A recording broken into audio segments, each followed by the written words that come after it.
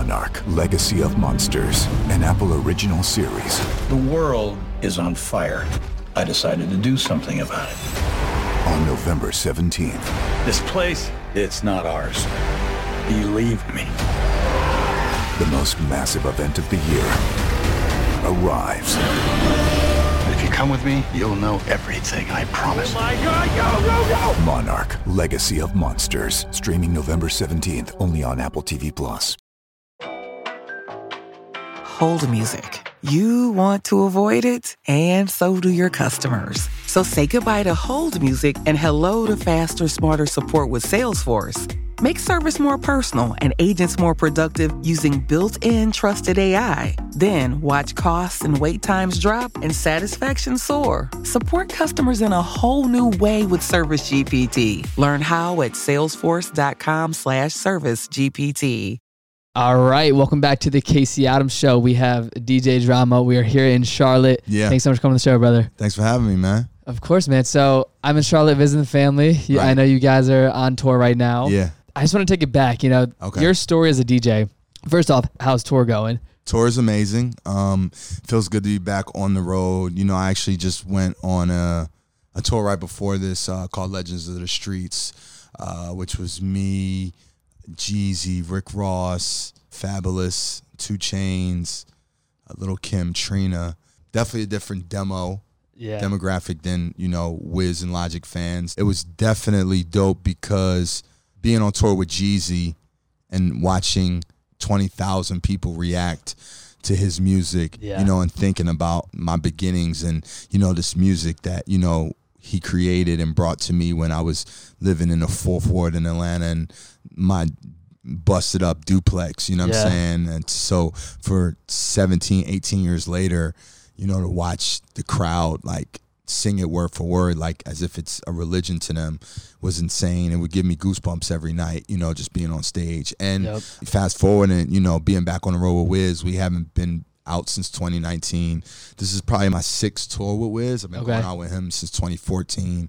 And you guys been at it for a minute. Yeah, and the vibes are great, the summer vibes, like, just we're doing amphitheaters for the most part. And so, it's outside and kids like to just be on the lawn or just, come for the experience. So, and for me, it's even doper, like walking out in front of the crowd and like getting the type of response that I'm getting. I'm 44 years old. I've been DJing longer than some of these kids have been alive. And like to walk out and hear them chant my name is like, I always get to points of just like in my career where I'm just so amazed of the things I've accomplished. I literally, my goal when I first started DJing was to get my name on a flyer. Like, where did this journey start? Like, when was the first time you're like, I want to be a DJ. This is what I want to do. And what was that transition? Because I've had a lot of entrepreneurs on the show, different business people, musicians, but your story is so unique, and I feel just watching you over the past couple of years with the talent you sign and how you move, it's just so cool to see it. And now obviously getting to know you and dive into it. Thank you. What was the inspiration to start out as a DJ, and then after you answer that, what was the transition of signing talent and being able to see talent before someone may see it in themselves? Thanks, man. Thanks for that. The journey really started when I was about 13. I was, going from 8th grade to 9th grade. I was really into skateboarding. And that was like the hobby of choice at the time. I used to go down to like Love Park and skate. And around the time, there was a group of like black skateboarders. I was kind of like, we were all kind of like, young black kids skating when a time when like skateboarding was still known as like, a white sport in a sense. I was always the worst one. And they used to always fucking laugh at me and crack jokes on me because I couldn't barely land a kickflip. Yeah. I went to go see the movie Juice between 8th and 9th grade. It came out in the theaters.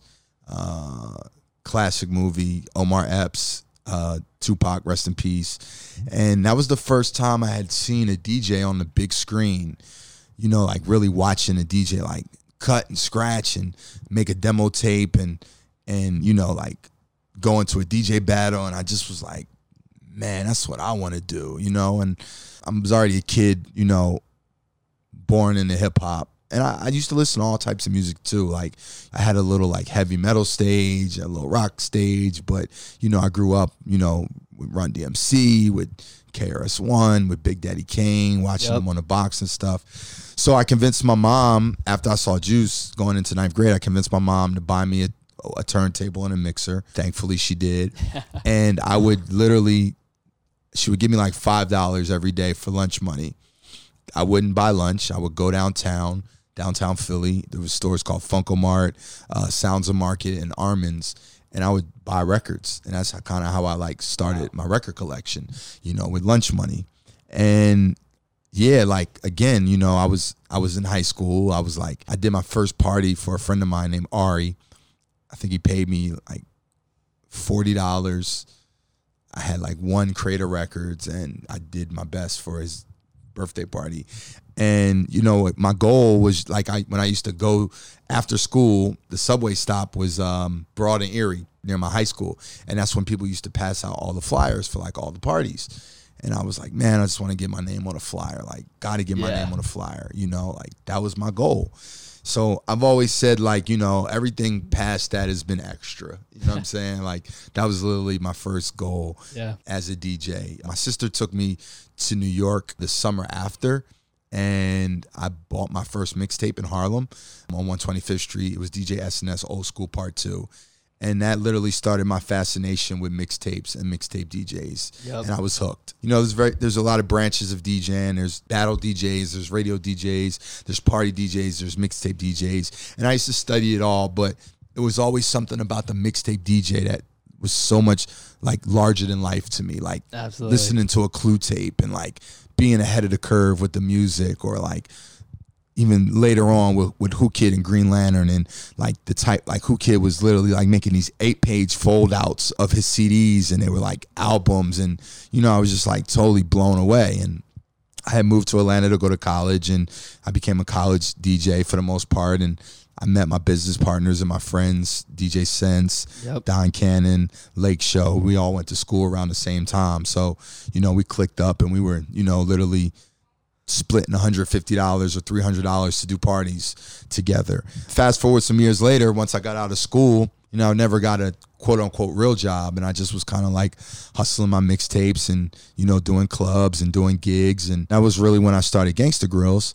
And, you know, one of the first artists to ever reach out to me or give me a phone call was T.I.'s manager, Jason Jeter. And he literally got my number off the back of a CD. And no way. Off the back of a CD. The first phone call I ever got for somebody to come freestyle on one of my tapes. Wow. Was T.I. You know what I'm saying? Yeah, that's crazy. You know, I think about all the people that are in my DMs now or call me or reach out to me. And it's like, imagine if I would have turned that phone call down. You know what I'm saying? So, you know, Gangsta Grills, I started it. You know, it went from a compilation of songs to just being like the hottest, you know, brand in mixtapes, you know, in the South. It literally changed hip hop, you know. 100%. I mean, Gangsta Grills is arguably the most important hip hop mixtape brand ever. You know what I'm saying? I think there can be conversations based upon who the greatest mixtape DJ is. I definitely am in the runnings and contentions for that guy. But beyond that, when it comes to mixtape brands, nothing touches Gangsta Grills. So, you know, in a sense, I've been doing A&R work or been like breaking artists for 15 to 20 years already, just with Gangsta Grills and creating that platform. I got my first deal at Atlantic Records through Grand Hustle. I did 2 albums there. I wound up leaving Atlantic, going to E1. I did 3 albums there. The opportunity presented itself for me to become an A&R back at Atlantic around like 2013. Around this time, I was also building my studio, Mean Street Studios. When I went to go meet with the powers that be, Julie Greenwald, Michael Kaiser, and Craig Kalman, I told them, hey, listen, I also have this studio you guys might want to partner on with me. So they agreed. So they came and, you know, they helped me build out Mean Streets as what I had already started building from it. And then Cannon comes back one day and says, hey, Lil Uzi. I was going to ask that. How did you meet Lil Uzi? And so basically there were a couple artists that we had the opportunity to sign beforehand that didn't work out, So me, Cannon, and Lake at the time were like, listen, we're not missing no more artists. Yeah. So Cannon came back to Atlanta one day. He had a gig in Atlantic City. He was driving through, listening to the radio. He heard DJ Diamond Cuts playing Uzi. He called the station. She answered. He said, who's that? She said, this is the artist I'm working with, Little Uzi. He came back to Atlanta. I remember being in a radio room and him like, yo, I heard this kid named Lil Uzi. And I was just like, let's do it. Like, didn't hear no music, didn't hear nothing. I just, I had faith and trust in my man, my brother, my business partner, as well as like just, listen, we don't want to miss anymore. So, what does that look like though? So you take a bet on Uzi back then. Like, what's the game plan, right, when it comes to breaking an artist? And what was that journey like with him going from, just someone you heard to then being one of the biggest artists in the world? I always knew that he had it in him. I mean, from the first moments that we met, we got in business together, he would say stuff to me like, John, I'm going to be more famous than you. And I used to be like, well, I hope so. If not, I didn't do my job. So, when we signed Uzi, we had also signed a couple of other artists at the time. And, it's a game of dice, like as much as you want to say, like you never know. Like, Absolutely. We knew Uzi had talent and that he was dope, but would I know that we would be sitting here talking about him being one of the GOATs of his generation or, being one of the biggest streaming artists ever? Like, absolutely not. You can't predict that. You never can predict that. So I was literally about to get fired from Atlantic. I was 2 years into my deal. They were looking like, why are we paying this man all this money? And why have we spent so much money on the studio and what has come from it? Craig Kalman, took a trip to Atlanta, sat down in the studio with me and said, listen, I believe in you. We're going to stay partners in Mean Streets, and we're just going to let you take Uzi and focus on Uzi. And then, even when we used to go to our A&R meetings, I remember them telling us, like, hey, listen, you got to get this guy hot in his backyard. He's from Philly. You got to get him hot in Philly. Yeah. And I'd be like, listen, y'all, it's not 96 no more. Like, that used to be the way an artist would break. You'd have to get hot where you are and start branching out. And whether it's Atlanta or New York, Philly, LA, you be the man in your city, then you be the man in your state, then you be the man in that area, then you go and the whole country knows about you than the whole world. We were in a different day and age. You know what I'm saying? Social media. Yeah, J. Cole didn't break in Fayetteville. Yeah. Drake didn't necessarily break in Toronto. Wiz didn't necessarily break in Pittsburgh. These guys had fans over the internet. Yeah. So they were doing it like smoking on MySpace back in the day. Yeah, and it was like brand new. and then they would double back and become the man in their city. So that was kind of the same formula we used with Vert. Like, he lived in Atlanta. One of his first big looks was on a Young Thug project. I brought him on tour with me with Wiz. I literally put him in front of 15,000 every night. We were doing the Wiz and Fall Out Boy tour. Yeah. So I was actually at a show in 2019, I think it was, or no, this was before. Early. This is 2015. Okay, this is a long time ago. 2019, I brought Jack out on my tour and did the same type of blueprint. Yeah, it's same thing. How would you and Jack meet? So a friend of mine mentioned him to me in like 2017. I went to his Instagram page. He had like 7,000 followers. I saw him performing in front of an audience, and then I went and I pushed the follow button. And I remember my homeboy being like, "Yo, don't follow him. Like, he's gonna see it." And he literally followed me right back. Yeah, he's on it. He wound up telling me later, like, "Yo, I think I'm gonna sign the drum." KY, an engineer who's worked with Lil Wayne, who's worked with Meek Mill, who's done a lot of my projects. Being from Kentucky, was also working with Jack at the time, and he told my partner Lake about, like, listen, I got something I want to bring to you guys. Jack wound up finding his way to Mean Streets one day. We met for the first time. We vibed. We kicked it. He asked me what I was into. I was like, man, I just sit home and watch movies all day. And we started talking about movies, and there's this movie called Y Tu Ma Tambien. I don't know how it came up, but it came up, and Jack was so amazed that I had seen that movie. And I think it really impressed him. And, we had a meeting with the team and Jack, and he wound up, dropping Dark Knight around, like, right before we had made the final decision to sign him. Okay. And Dark Knight started getting buzz, and we were like, yo, we got to do it before we miss it, and literally, like, Jack looked like Napoleon Dynamite when I signed him, and the same way. You see those pictures now, it's like they're like back 2017, 2019. That's the Jack you signed. That's the Jack you believed in, which I think is so cool. Like betting on the horse, right? That's the Jack I took to Sway in the morning, and put him on it. What was it about Jack outside of his music that you were betting on? Just him as a person. Again, he's somebody that I could tell he had a vision, like he had his goals, like Jack was going to be here regardless. You know, I think the fact that him signing to Generation Now, him being able to stand on the shoulders of DJ Drama and Don Cannon, you know, the guy that's responsible for fucking Gangsta Grills and the careers of Jeezy and Wayne and T.I. and Meek and Fab and, you know, all this part of hip hop, it gave him a good cosign, especially coming in the game as a white rapper.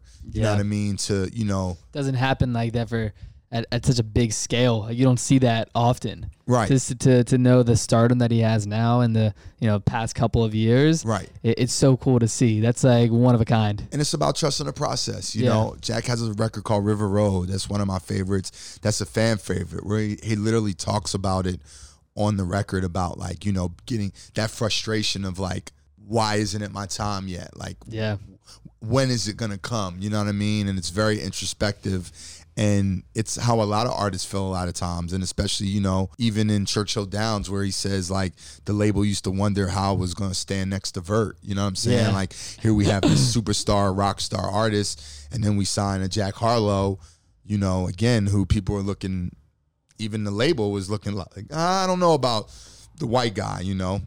So to have done it once with Uzi and to have done it again with Jack, it's like, okay, you know, it brought a lot of validity to us. I always feel like we're, as Generation Now and myself, I've always been kind of the underdog in my career, and which I love. You know, I love the challenge. I love the drive of it. So, you know, it was like, okay, you know, they kind of make a hove, go make another hove. And, you know, with all due respect to both Jack and Uzi are totally in their own lanes. You know, for us, it was like, like, we're those guys. We've been them guys. Yeah. We told y'all it wasn't a fluke. You 100%. Know what I'm saying? And I want to talk about that. Like, you've done it not only more than once, but you've done it consistently over decades, whether that's breaking yourself, breaking new artists. If you had to point to not only a formula, but just, you know, the track record, how does a young artist that's maybe listening to this today, like, what do you recommend they do? You know, for, you know, Jack popped up on your radar back in 2017. Like, how do you recommend an artist break today to get to the point where they can start working with, you know, more experienced players in the industry?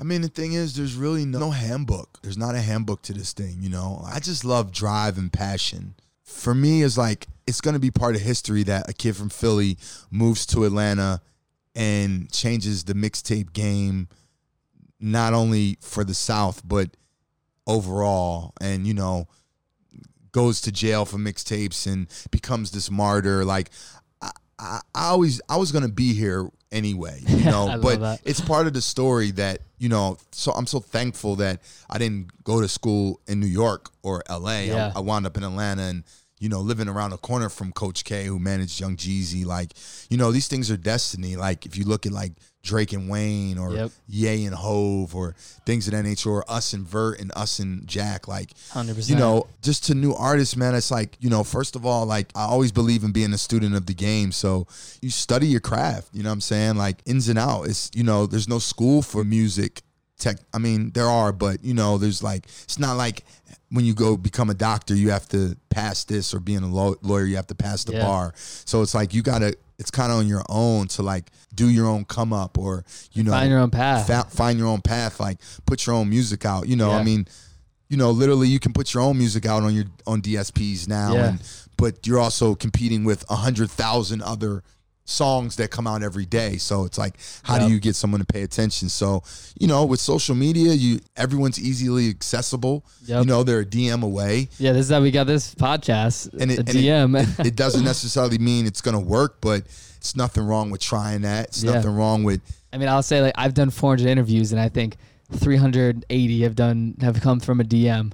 Right, like, you're speaking that language. Just in that, you know, I mean, listen, I get a lot of DMs from a lot of artists, and I can't reply to everybody. I don't reply to everybody, you know, but I'm at a different point in my career, you know what I'm saying? And, you know, one thing I like to tell artists a lot of times is, like, don't try to go big all the time. You know what I mean? You don't have to go to a DJ Drama or the upper echelon. Like, when I came up, like, Jeezy wasn't the man yet. Like, Tip was we were grinding together. Like it was the come up together. You feel what I'm saying? So, look around your circle, and my business partners are my friends from college. You know what I'm saying? That. Like, so it's like before you try to go big, like come up with those guys around you. Like same like with the Baby and Jetson. You know what I'm saying? Those are guys from Carolina that made a sound and, came up together. So, before you try to reach out to the big boys, you don't necessarily have to. Like, your manager or your producer, or look at Noah and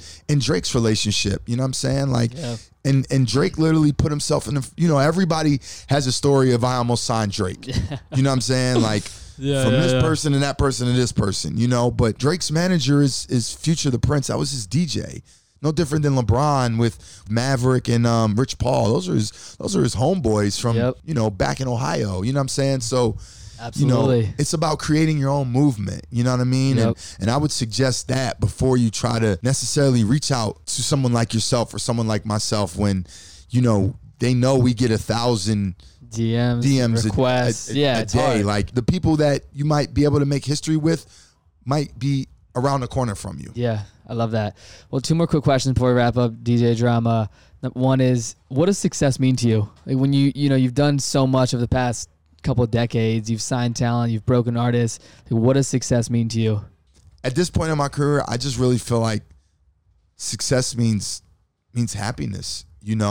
Success for me now is about like being able to empower others, being able to make other people rich as shit, being able to like continue to thrive within the culture and keep going. You know what I'm saying? Like, bro, I've been DJing 30 years. I've been in the game for 22. I'm literally about to get my first Grammy. Like, I mean, I already won it with Tyler, but thank you. Hell yeah, brother. It's coming in the mail on Monday. Let's go. Like, for a mixtape series that I started 22 years ago. You know what I mean? Crazy. Like, success is just like, it's being able to do what I love. Like, I was doing this when I didn't have any hot water. I got an artist, Seti Hendrix, and he has a song called Can't Go. And I say true story. I said, before all this Gangsta Grill shit, money was tight. Things weren't going right.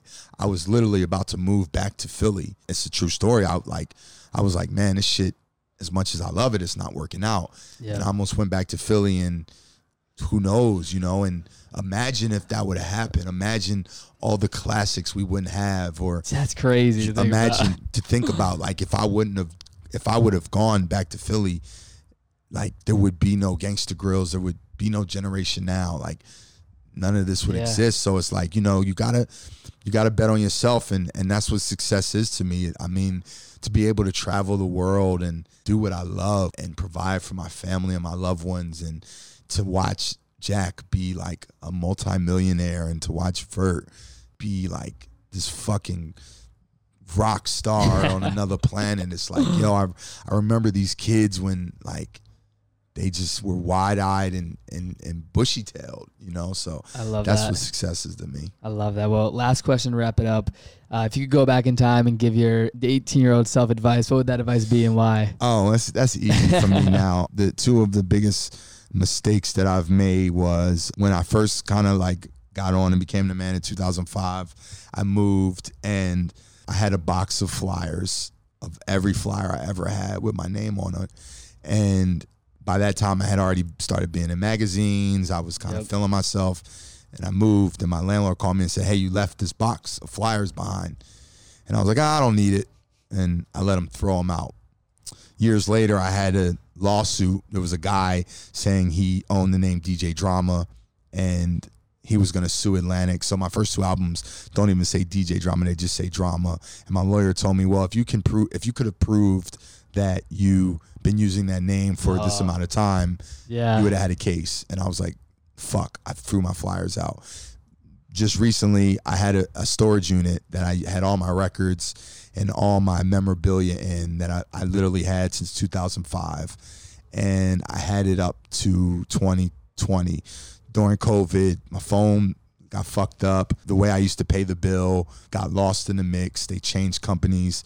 Just recently, I went looking for the storage unit, and they wound up telling me that they sold it off for $393.17. Oh my gosh. I'd been paying these people $22,000 for over 15 years. And Wow. when I moved into my home in 2017, I could have very well easily went to the storage unit, got all the stuff, and put it into my crib. So I've lost, between the box of flyers and the storage unit with all my records, all my old photo albums, you know, I've lost a lot of memories and things that, sorry to hear that, you know, would mean so much to me at this stage in my career. You know, it's the small things that, you know, I would love to look back on flyers of me from 95 and 96 or old photo albums that I had, like of Lauryn Hill holding one of my mixtapes, and all that stuff is gone. So I would have told my 18-year-old self, yo, make sure you hold on to everything and keep everything and document everything. Love that. Well, Drama, I know you're busy. You're about to go on stage soon. I appreciate you so much for coming on the show, bro. man. Congratulations to you, too. Thank you, man. And all your success and all you've doing, man. I love to see it. I appreciate it, man. All right, guys. Thanks so much for listening. Thanks so much for watching. Yeah. I'll talk to you guys soon. Monarch, Legacy of Monsters, an Apple original series. The world is on fire. I decided to do something about it. On November 17th. This place, it's not ours. Believe me. The most massive event of the year arrives. If you come with me, you'll know everything, I promise. Oh my God, go! Monarch, Legacy of Monsters. Streaming November 17th, only on Apple TV+.